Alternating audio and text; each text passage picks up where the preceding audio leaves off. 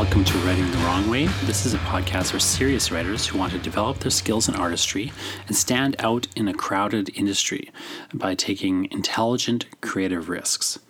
I'm your host, Jonathan Ball. I hold a PhD in literature. I'm the author of numerous books, and I take a very analytical approach to art making, emphasizing both efficiency and experimentation. Please consider doing me a favor and pre-ordering my new book from Coach House Books, The National Gallery. It contains sonnets for Leatherface from the Texas Chainsaw Massacre, elegies in the manner of Rilke but for a dead iPhone, and other strange missives from yours truly, the Poet Laureate of Hell. So go to thenationalgallery.ca for more information. That's thenationalgallery.ca. Thanks. Today I'm going to talk to you about a special, weird, experimental book project that I did. I kind of just released this book in 2014 originally, and then I recently just, re-released a print version of it. It was originally an ebook, and now there's also a print companion to the ebook. They have two different titles for a reason I'll get into a little later. The ebook is called This Ebook is Otherwise Provided to You As Is. And you can find out more about it at jonathanball.com/this-ebook. And the print version is This Book is Otherwise Provided to You As Is. You can find that at jonathanball.com/thisbook. No hyphen, just jonathanball.com/thisbook. Those two books are also available on Amazon if you like, but I've priced them higher on Amazon because of a reason I'm going to get into a little bit later. So you better off just get it directly from me. And also to, if you do decide to get, the print copy of this book is otherwise provided to you as is. It doesn't say it on the website, but I'm releasing this podcast. And it's kind of a secret bonus that I'll tell you about, is if you buy This Book is Otherwise Provided to You As Is from my website, I'll just give you also a copy of The Politics of Knives. Secret thing, just if you listen to this podcast, you'll know it. Otherwise, no one's going to buy this book because I'm not advertising it or anything really. So I'll know if you ordered it, I'll know you heard about it here. And I'll send you not only the print version of this book, which is, basically pretty rare at this point. I don't think there's more than 4 people on the planet who actually have a copy of this right now. But also I'll send you a copy of my last poetry book with Coach House Books, The Politics of Knives, which, is, really interesting, weird, unusual book that has, won some awards and done fairly well. Now, I want to talk a bit about This Book is Otherwise Provided to You As Is. One, because I just want to explain the concept and the project a little bit. And I just want to walk kind of through the life cycle of a project. So this is a project that I kind of came up with in 2008. I completed it more or less in 2014. And recently I did a print version of it, but it's not really any different from the 2014 version. I just happened to have a print edition made available. So really it's a 2014 book, but it's about 6 years in the making, although of course I wasn't just working on this book for 6 years. And I kind of just did it as a weird kind of experimental project. And I'll get into the history of it a little bit, but I wanted to kind of explain a bit about the life cycle of a project, especially a kind of unusual experimental project that I think really does exemplify writing the wrong way, this kind of uncommon or unconventional way of working or writing. But also I think just to give you a bit of the logic of some of the decisions that happen in the course of a project and how a project might mutate and change in various ways. At the same time, something that I would like to do here is answer some questions I've received about the project. If you go to my Patreon, I'm on Patreon at patreon.com/JonathanBall. And you can go there, you can become a patron of me and my work. That helps me do things like publish this podcast. It helps me do weird little projects like this book project. It finally has a print edition because of the support of my patrons and so on. But the other thing it does is it gives you sort of access to all sorts of odd freebies. So I'll just I'm going to have a more structured way of doing the Patreon later. But what I do now is I just sort of post exclusive things that you can't really get anywhere else, digital stuff, on the Patreon feed for my patrons. And then every once in a while, I'll just mail you things. So, I recently, printed this book and mailed it out to all my patrons. So it's kind of just a surprise that, they didn't realize they were getting. And I didn't explain it at all, really. Like, the book has no explanation as to what it is. And so, some questions have kind of come into me about it. And I specifically got some questions from Risha Hancock's, a former student and, now one of the patrons on there. She had a bunch of questions about the book, and I said, I've been meaning to do a podcast about it to kind of, explain this book a little bit. So I'm going to answer some of her questions in the course of doing that. So I just want to say thanks for the questions, Risha. I apologize if I'm saying your name wrong. If I remember right, Risha is how you say it. But I appreciate the questions, and I think they're very. I could see in her email that she had taken a lot of. She'd really read the thing, had gone through it with a lot of thought, but it is a mystifying book, and so there are a number of things she kind of hit on that I was planning to talk about, which I will talk about, and then some other questions that she had that I didn't really consider, but I think probably if somebody had actually taken a look at this book, they might have a reasonable question about it. So, all that said, I'm just going to kind of walk a little bit through the origins of this project. So back in 2008, I started to get interested in conceptual poetry and conceptual fiction, and just all sorts of conceptual art, experimental art forms. At the time, I was completing my PhD.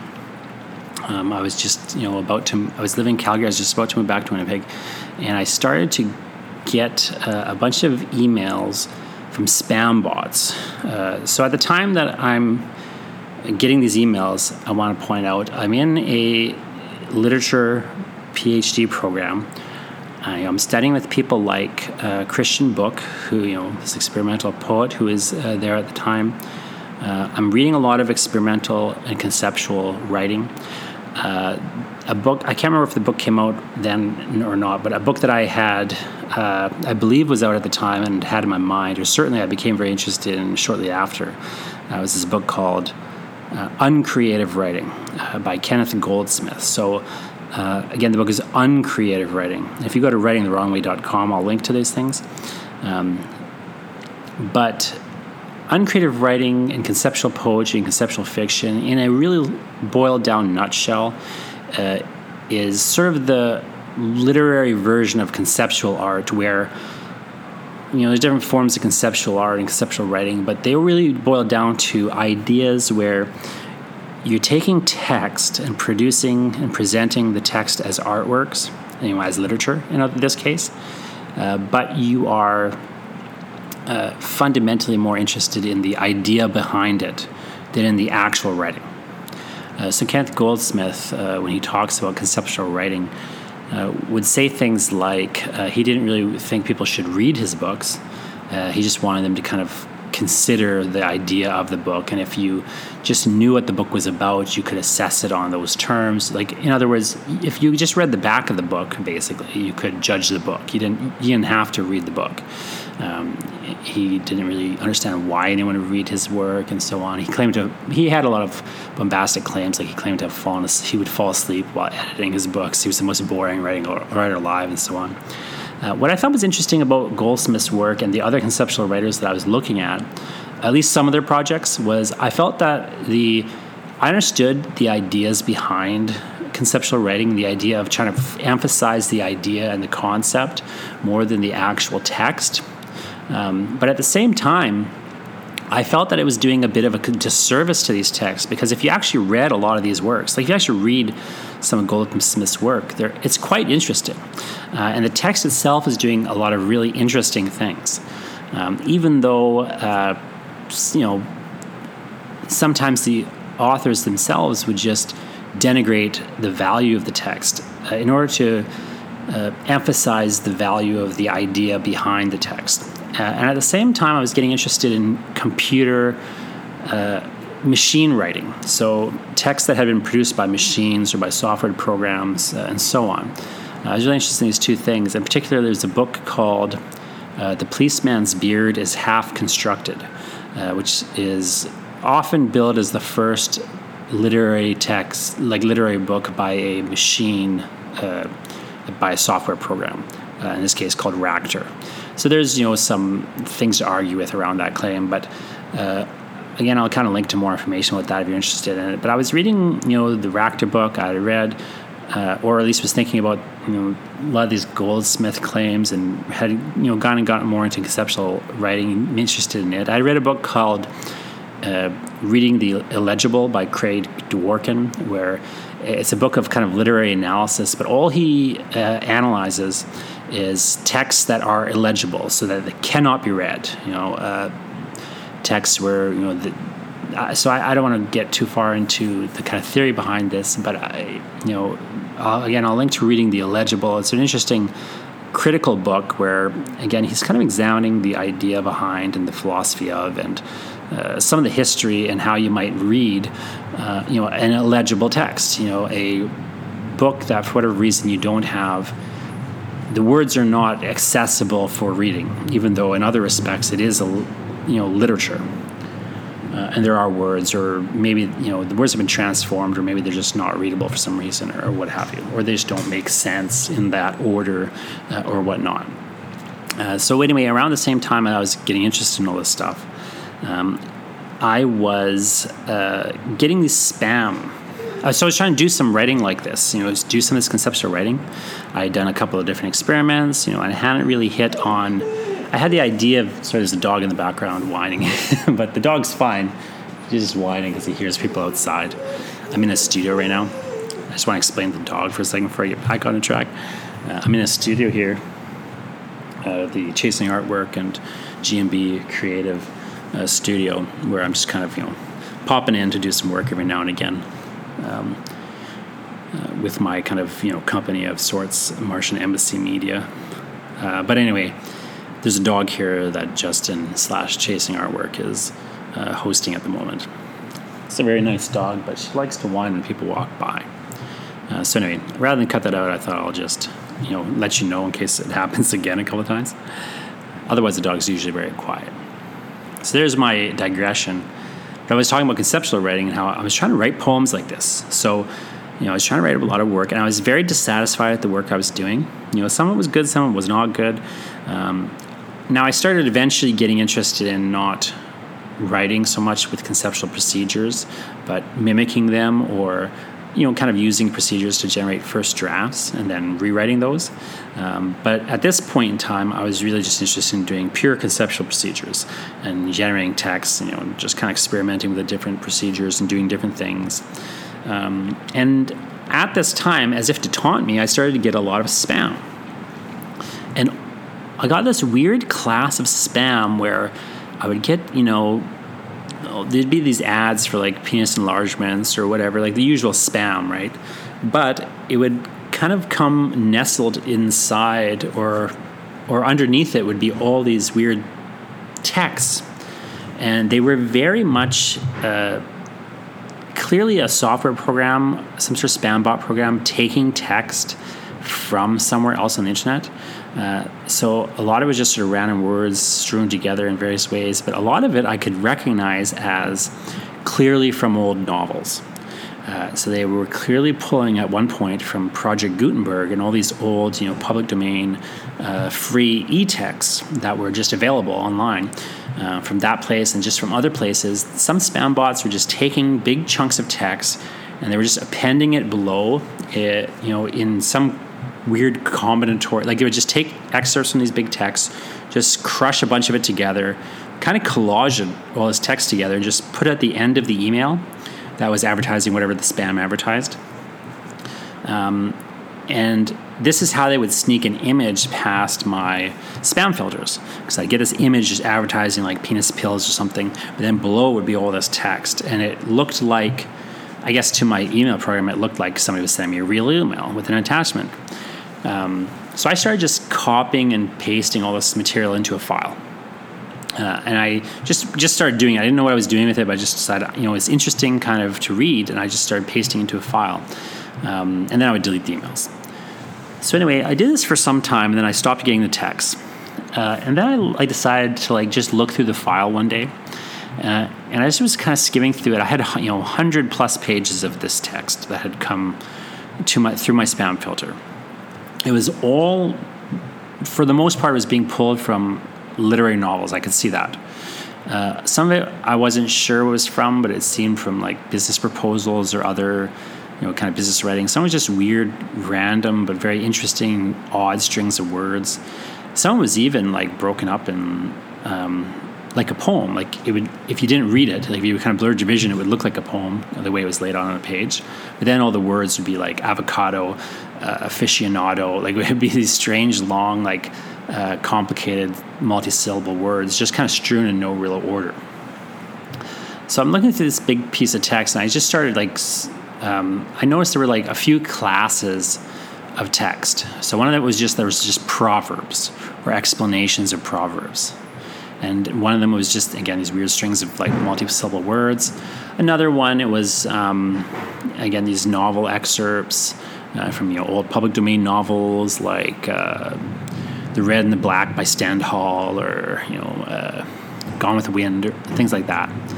And then at the same time, there was you just see these sort of groups of types of language.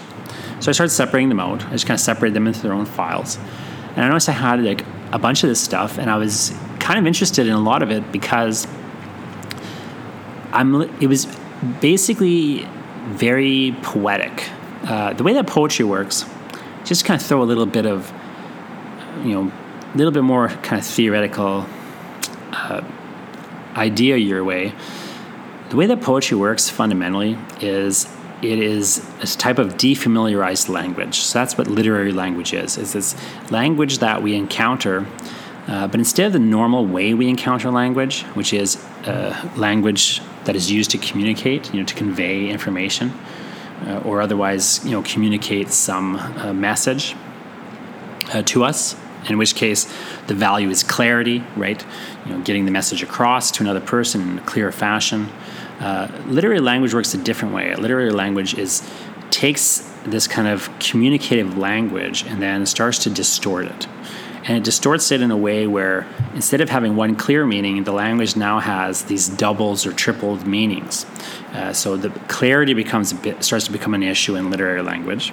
You don't necessarily understand everything you're reading. And the more you don't understand it, the more removed from normal communication it seems to be, the more literary it is potentially. Because the more removed from kind of one single fixed, message meaning that the language is, the more that it opens to have these multiple meanings. And the further and further you get away from kind of normal communication, the more multivalent the language can be, the more it can mean, and then the more kind of it opens up for what we might call poetic use, for literary use. So what I was noticing with these chunks of text that the machines were sending me was they were kind of operating on this poetic level where they had a kind of weird interest as language objects. They had this poetic sort of tensions that were just kind of developing almost randomly. The machines would say, take two sentences from Gone with the Wind and just put them beside each other. And those two sentences maybe didn't make sense beside each other, but they would kind of almost make sense. So that you would eventually get things like this where I'm just going to read you a quick line from Gone with the Wind, chapter 2 in my book, Gone with the Wind. It would say things like, this is from chapter 1, Belshazzar by H. Rider Haggard. So you have a paragraph here in my version. So this is actually something that I preserved from the Spambot text. So it would say, I am he whose young daughter you wronged and murdered long ago. In those good days, women really had a chance. So I found these weird tensions like that. So it's I am he whose young daughter you wronged and murdered long ago. In those good days, women really had a chance. This weird two sentences beside each other that seemed to kind of be connected and seemed to kind of one negating the other, one having weird comical effect following the other. This really dark kind of revenge speech, serious line, and then it's kind of like, in those days women really had a chance. After just this discussion of women being murdered and everything, it was this really kind of weird set of tensions that would start to appear in a lot of these instances. So I was getting really interested in this because at the same time, I'm getting all this stuff the machines are sending to me. I'm literally trying to write poems like this, and I'm failing. I'm not writing work this good. As the spam bot is sending me, it was very annoying. Every day I would open my email, and it would be a bunch of really interesting conceptual poetry that I was just being sent by spam bots that was literally better than the conceptual writing I was producing myself. And I started to get kind of annoyed and disheartened. It felt like those robots were taunting me and they were doing it on purpose or something. So eventually, though, I just decided, I'll just take this text and I'll use it. I assembled a manuscript, a book manuscript, length manuscript that I called the Inbox Project. And then I think at one point I changed the title to just Inbox, all in caps. And I put a whole 77-page poetry book manuscript together of this Inbox Project. And I separated into 4 sections. There's a section called Cluster, a section called Someone Struggles, a section called Proverbs, and another section called This ebook is otherwise provided to you as is. And that section was the longest section. It was 35 chapters, or 35 of these, prose poems. Each one of them was basic. I went and I found out which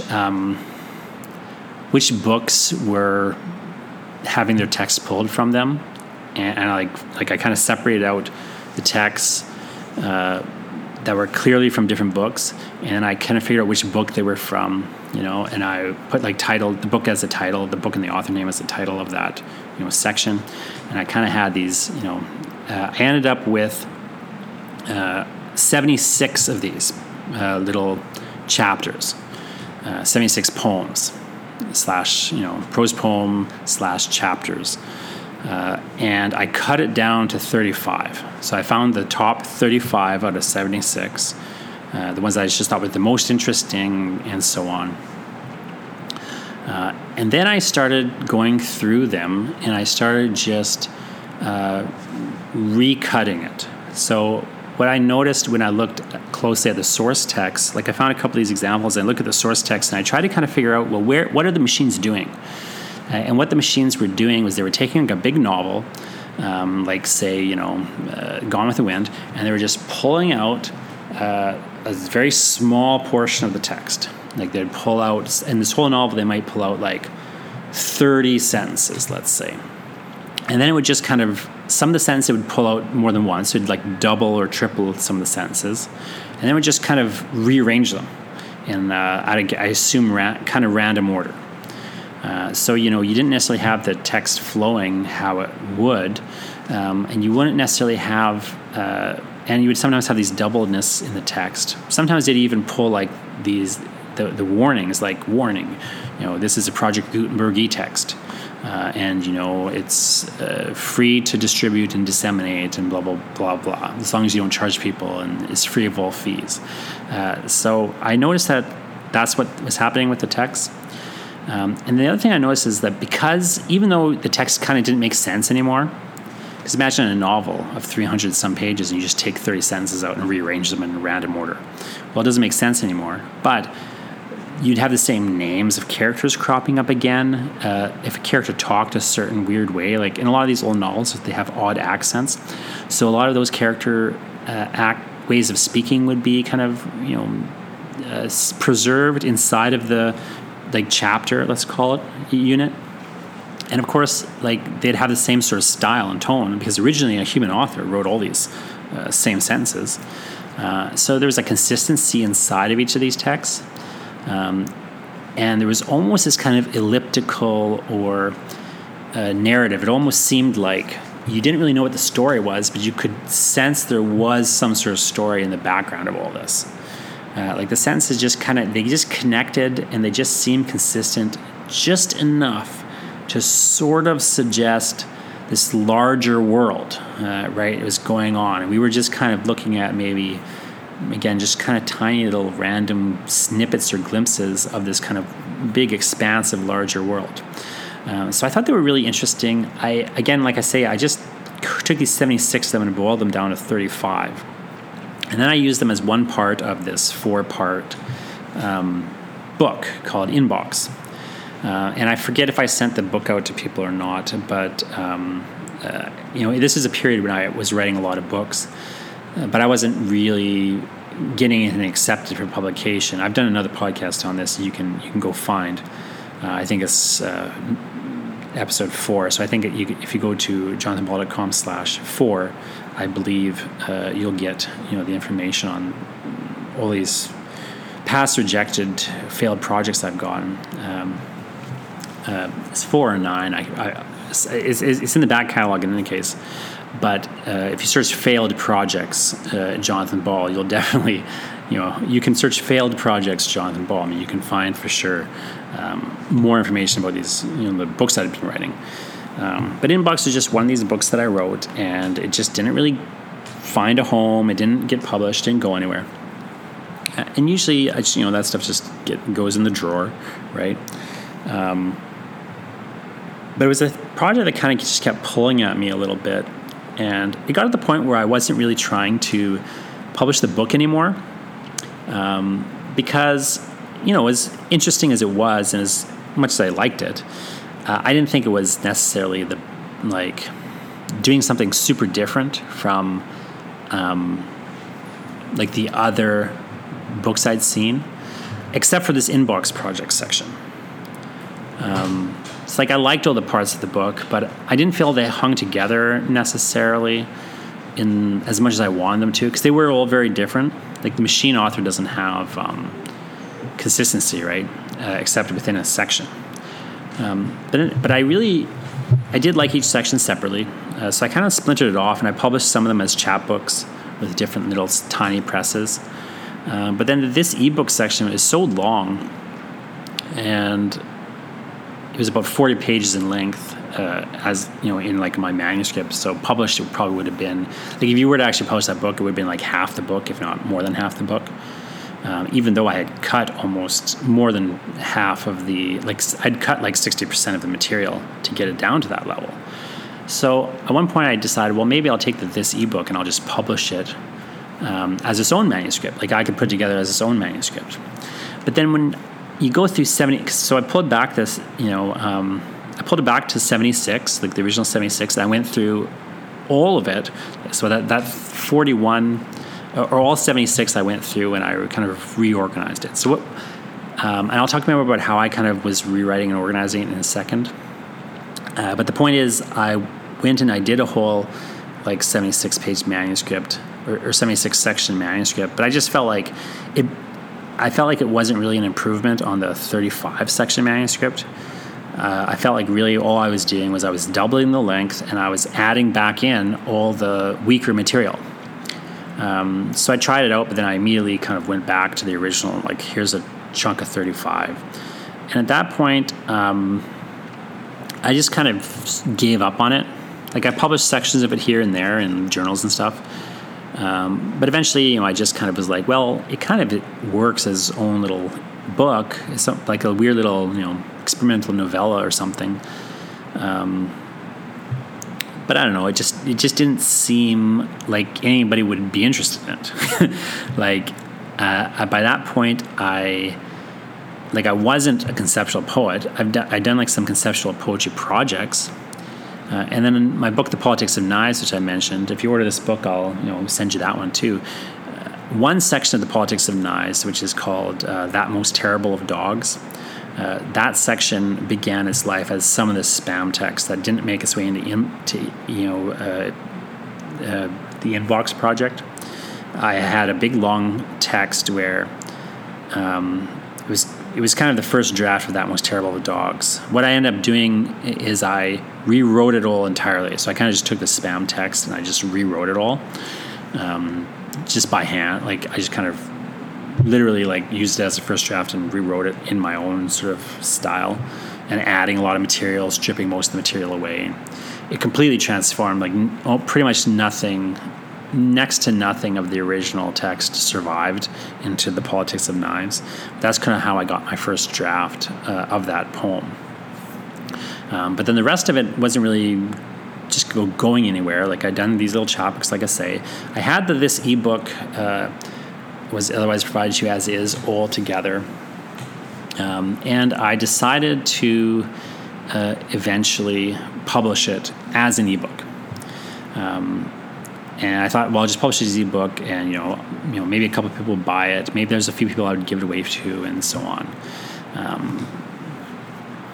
So I did that. I went through the text again, and I gave it some more editing.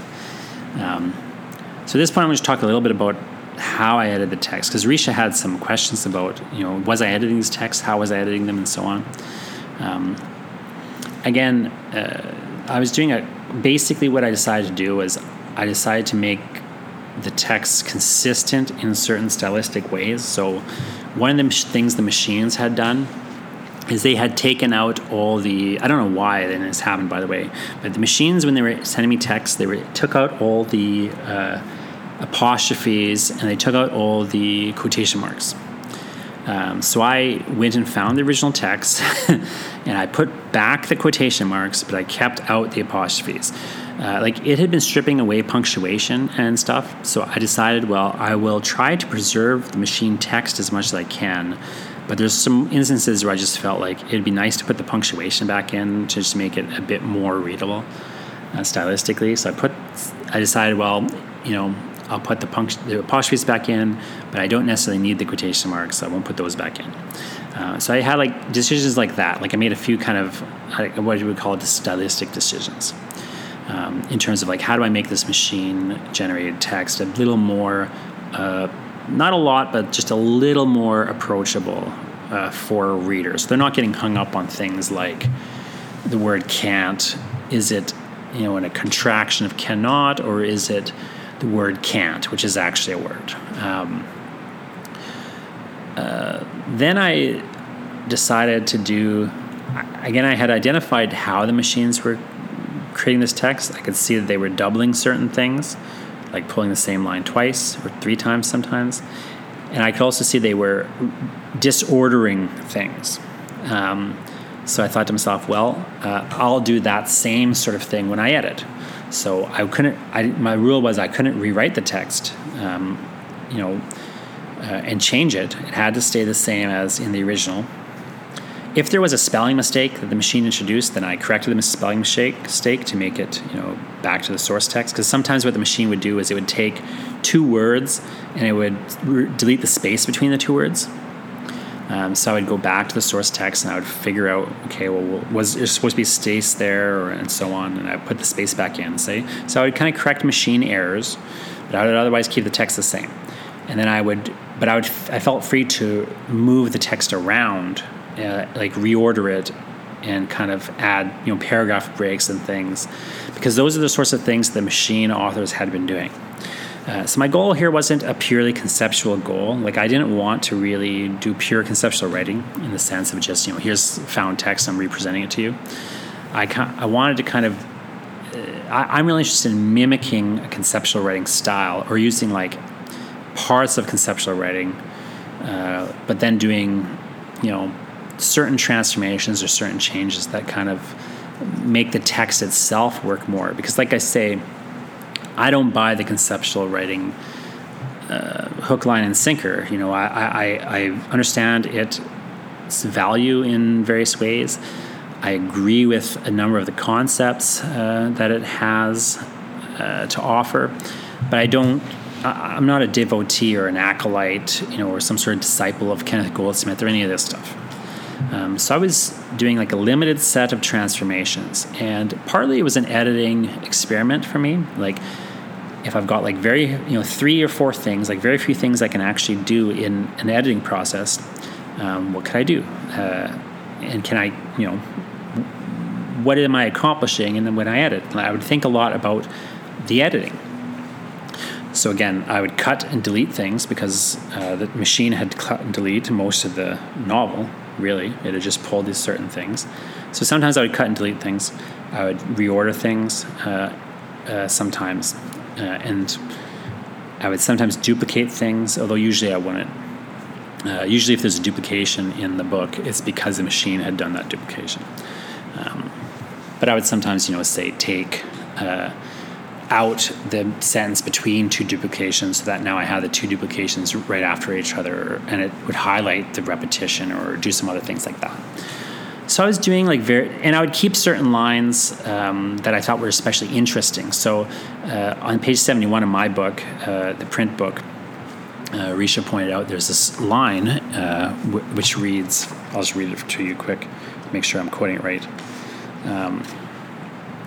I find that I'm not writing very coherently. So it's this line that seems self-reflexive. I was really looking for lines like this. I find that I'm not writing very coherently. Like a line that is in the original novel, like in this case, in a book called The Island of Desire by Robert Dean Frisby. The machine has pulled it out. And now that the machine has resituated it inside of this strange, experimental crushing down of the novel to 20 sentences or something, it takes on a whole different meaning. Again, this is what poetic language does, right? It's a different meaning that's not kind of present in the original, but in its new conceptual context, in this conceptual poem / novella, we've got this other meaning where it seems to be talking about itself. It's almost like the machine speaking as a writer and saying, I find I'm not writing very, very coherently. So I would take lines like that. I would kind of identify lines that I thought had these double meanings and potentials for kind of new meaning in my text. And I would just kind of reorder things or delete things or just otherwise restructure the text to highlight that. So in this case, I put it at the end of a paragraph, and I made it, a very small paragraph of 2 sentences only. So it's very, if you're actually reading the text, it kind of draws attention to itself in a certain way. The other line that Risha points out, I'm really glad she noticed this, is the last line of my book it's from Stendhal's The Red and the Black. So I specifically put this chapter and this line as the very end of the book. So the very last paragraph is, their true character was only now beginning to outline itself before his eyes. Ah, sir, a novel is a mirror carried along a high road. So that paragraph to me is really important. Again, I specifically moved those 2 sentences to put them at the end of this chapter and also at the end of the whole book. The first sentence here, their true character was only now beginning to outline itself before his eyes. So I liked that particular sentence as the second last one because it's bringing in the idea that you actually made it to the end of this book and you read the whole 98-page book at this point.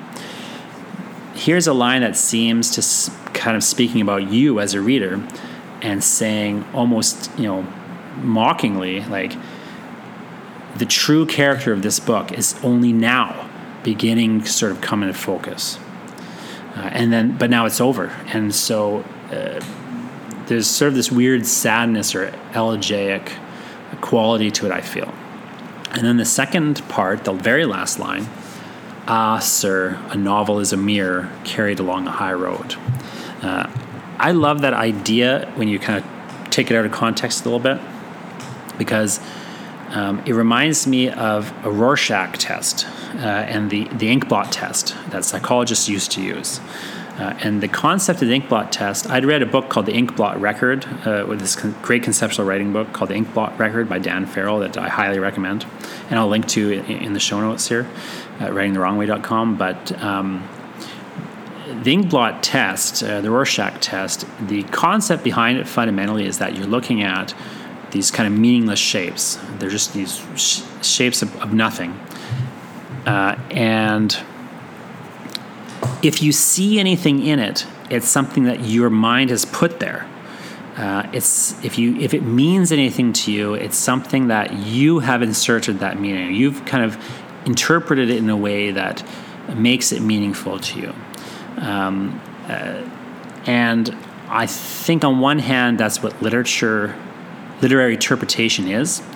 Like obviously in a more normal book, the author has certain things they're trying to say to you, and there's kind of a coded set of messages often. But the other side of it is the reader is reading into it. The reader's literally looking at this ink on paper, just like on an inkblot test, and putting in as much, if not more, than the author is intending. Here we've got these machine authors that don't intend anything. And you've got me as a quote-unquote author who's just sort of this second layer of manipulation, who's just trying to get effects. Like I'm not necessarily trying to say a particular thing so much as like just engineer certain reactions in you and particular effects. And a sort of, I'm kind of almost trying to engineer a text that walks a weird line between being kind of interesting and compelling and frustrating and hard to understand. And so I think that ending line is really interesting because the idea of a novel as a mirror, one that's reflecting back, towards you in a manner of speaking. And on the other hand, like this idea that you have, like Stendhal's original context is more like the novel as a mirror along a high road, right? Like that the novel is sort of reflecting the world towards you, whereas I'm maybe sort of reframing it a bit as, the novel sort of hold it as an inkblot test that is kind of in front of your face and is reflecting back, kind of this you as a sort of distorted world. So a lot of my editing, like I say, was just sort of re-engineering this found text to kind of do things like this. Engineer these weird little, intensify the things I was noticing in the text by kind of eliminating a lot of the stuff around it, and then sort of restructuring some of the text in a way that highlighted certain meta ideas that I was interested in. So that's why I didn't frame the book with any explanation. Like if you actually order a copy of this book and I send it to you, it doesn't really have like a back. The back cover is just the front cover reversed in like a mirror image. It more or less, like there's not like an explanation on the back or somewhere else in the book about like how you should read this book or what it is and so on. You just kind of open it up and you dive in. But then the other thing I did is I put some clues in strategic locations. So each chapter says like chapter 1, then it has like the title of the novel, and then it has the author of the novel as a subtitle of the chapter. So that's giving you a bit of a clue, right, as to what is happening here. And then I preserved certain mistakes the machine made. So the machine, for example, if they pulled, in chapter 1, the machine pulls from this novel Belshazzar, but it pulled also some of the meta text. So the first paragraph of the book is, at that moment, the moon that had been half hidden by a cloud shone out fully. End of this Project Gutenberg of Australia book by Belshazzar by H. So I moved that to the first paragraph of the first chapter, the very opening of the book, because one, I wanted it to begin in medias res, like a good novel should. So it sort of just throws you into this weird world at that moment. It begins with this kind of transition as if a bunch of stuff had been happening we don't know about, and then at that moment, this new thing happened. It sets the scene. And then the second sentence of my book is, end of this book, end of this Project Gutenberg of Australia book, Belshazzar by H. And it's H because the period, so the machine has made two mistakes. One, it thinks the period for H. Rider Haggard, like the period before the, for the initial of the author's name, it thinks the period is a period at the end of a sentence, and it's not.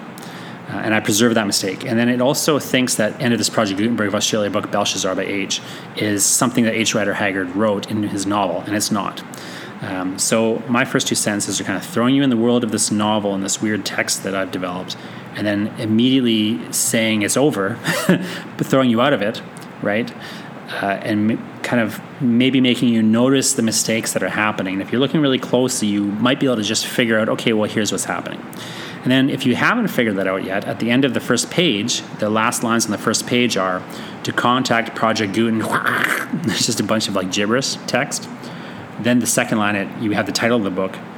This book is otherwise provided to you as is. Now that was originally this ebook, just like Australia Book was ebook originally. And if you buy the ebook version of this book, it'll say ebook. I'll get in a second to why I made that change specifically, but I just want to point out, like, the first page I put basically like 4 or 5 different clues as to the origins of this text and how this text operates.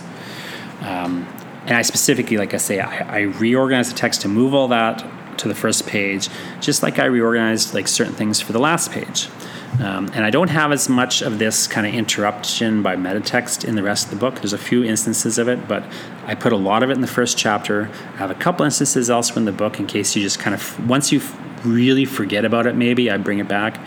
But otherwise, I'm really locating these in particular strategic locations, not to make things clear necessarily, but just to give you, let's say, a chance at clarity. Like, it just gives you this chance of like figuring out what I'm doing, rather than giving you an explanation.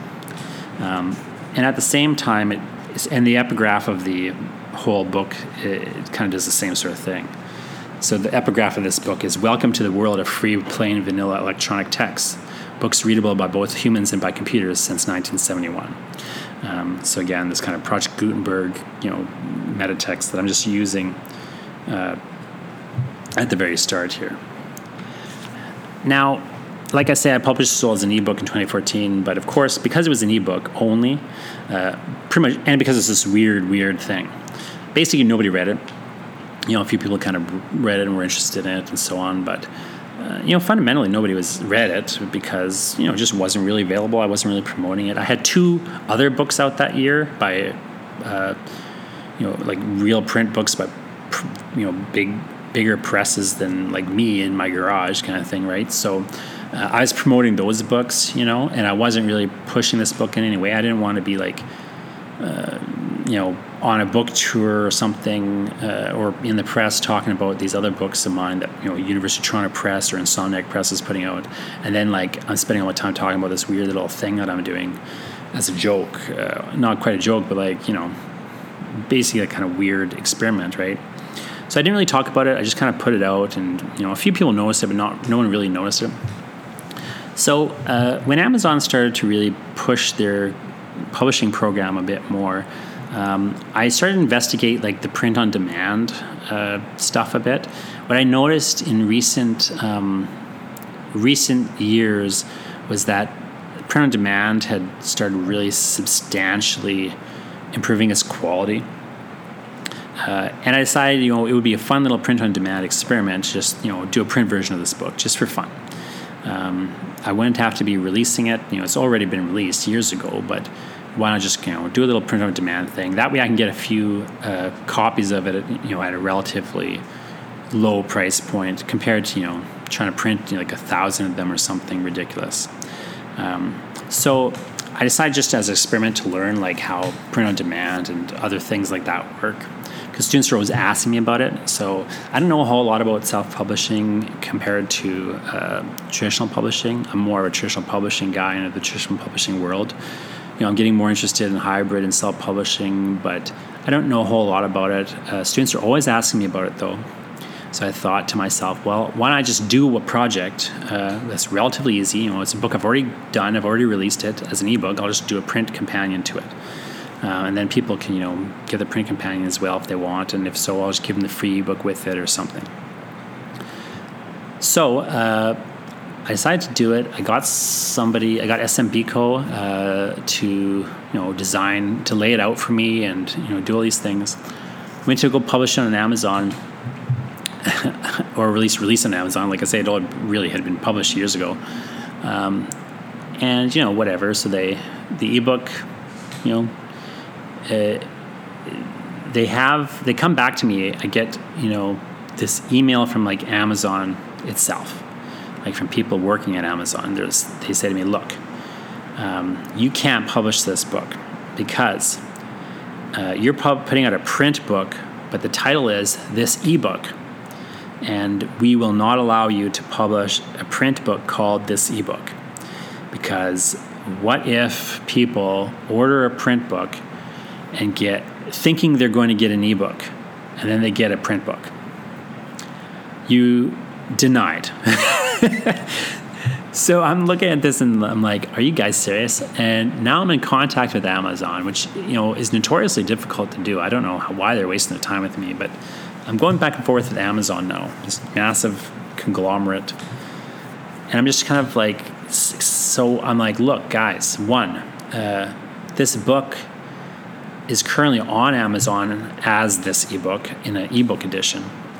I'm just trying to add a print option for people. And at the same time, guys, so I've set it up, of course, so that if they do accidentally order a print book thinking they're going to get an ebook, it'll ship them a print book and it also will email them an ebook. So they will get the ebook. It's one, they will get the ebook, even if they accidentally order the print book. Two, I say, the book's title is a warning. The title of the book is, This ebook is otherwise provided to you as is. I'm so what's funnier than you order an ebook, you get a print book, and the print book is literally, says, look, this is as is. This ebook is as is. If it's print, what can we do? We told you. So I like the joke of it. Part of the joke at that point to me was, you order an ebook and you get a print book, and the print book says, sorry, this ebook is faulty. But no refunds, no guarantees. And it's all this out of copyright text, so there's a couple levels to where I saw it operating as a kind of conceptual work, and also as a joke of sorts. And I had just done this anthology of experimental writing that has joke structuring, which this book called Why Poetry Sucks. Anyway, Amazon was like, nope, having none of it. I understand it. They actually said to me, we understand exactly what you're trying to do. And we understand that for the artistic purposes of what you're doing, it has to have, you have to be able to do this and this and this, but we're still not going to allow you to do it because, of quality concerns. Basically, they were concerned that people would accidentally be upset and frustrated if they, ordered an ebook on Amazon and received a print book because they actually had ordered a print book, not knowing it.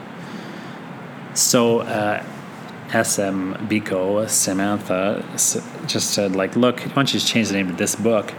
Then you got these, two versions, and the title of this book works better as a print object anyway.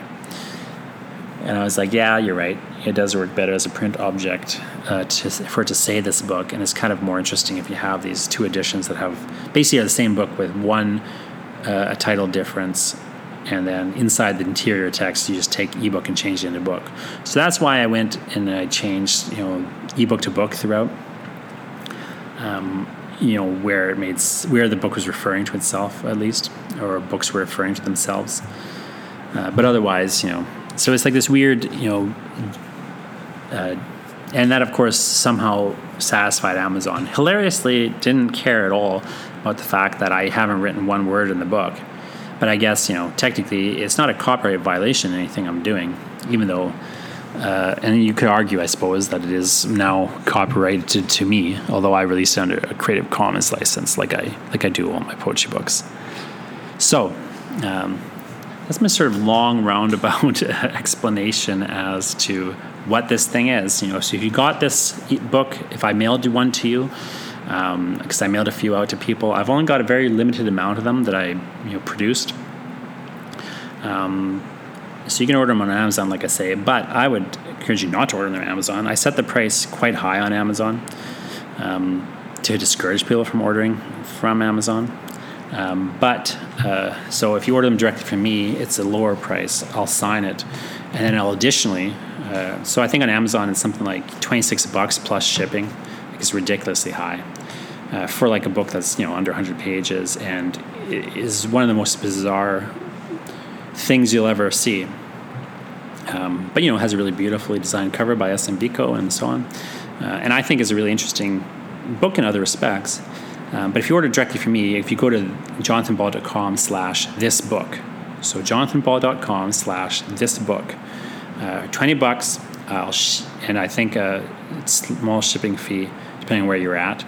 $20, I'll ship you the book in print.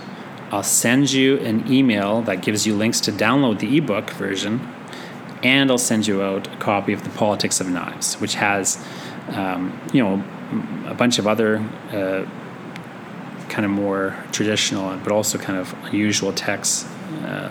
One of which also began as origins in the ebook project. But otherwise, The Politics of Knives, there's all sorts of poems about all manner of things. It was put up by Cochess Books in 2012.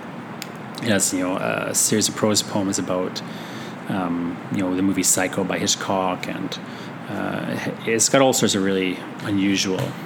It's got a great little poem about the castle by Kafka, where Kay, to get into the castle, transforms into a camera. It's kind of weird, surreal, novelesque, experimental short fiction / poems.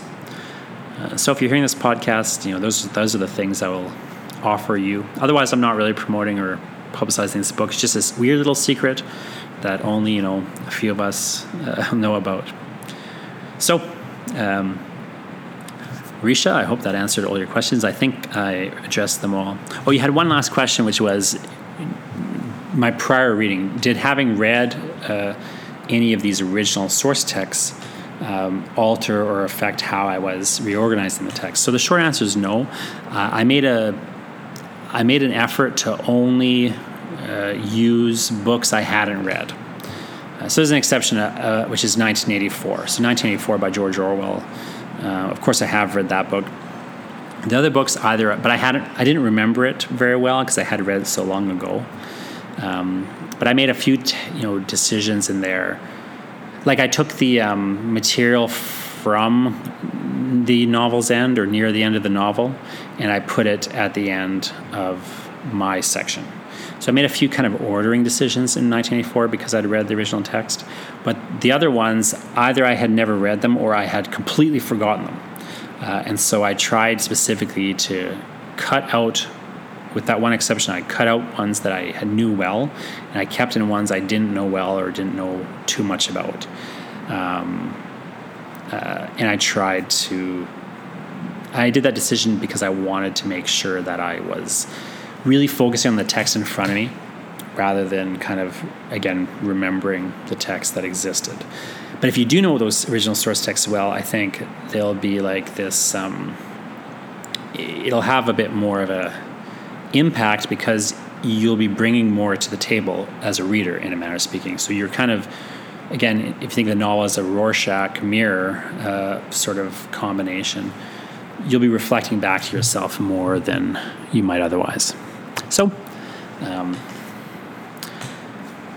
hope you enjoyed that,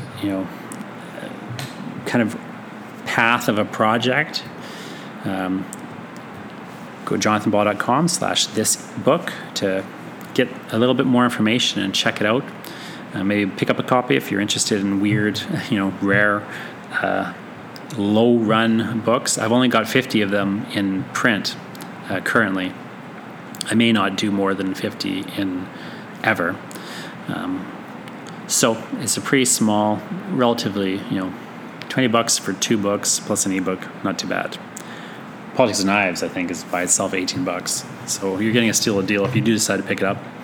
But fundamentally, I just kind of made this book for the few people who I think would, kind of really cotton to it.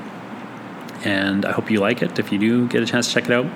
But even if you don't ever want to check it out, I think just kind of looking at the path of a project is sort of an interesting thing sometimes. So there's a project that really has had a lengthy multi-year path. It's gone through very different set of origins, and I made a lot of decisions in the course of it, which were they the best decisions? I guess you'd have to judge that yourselves.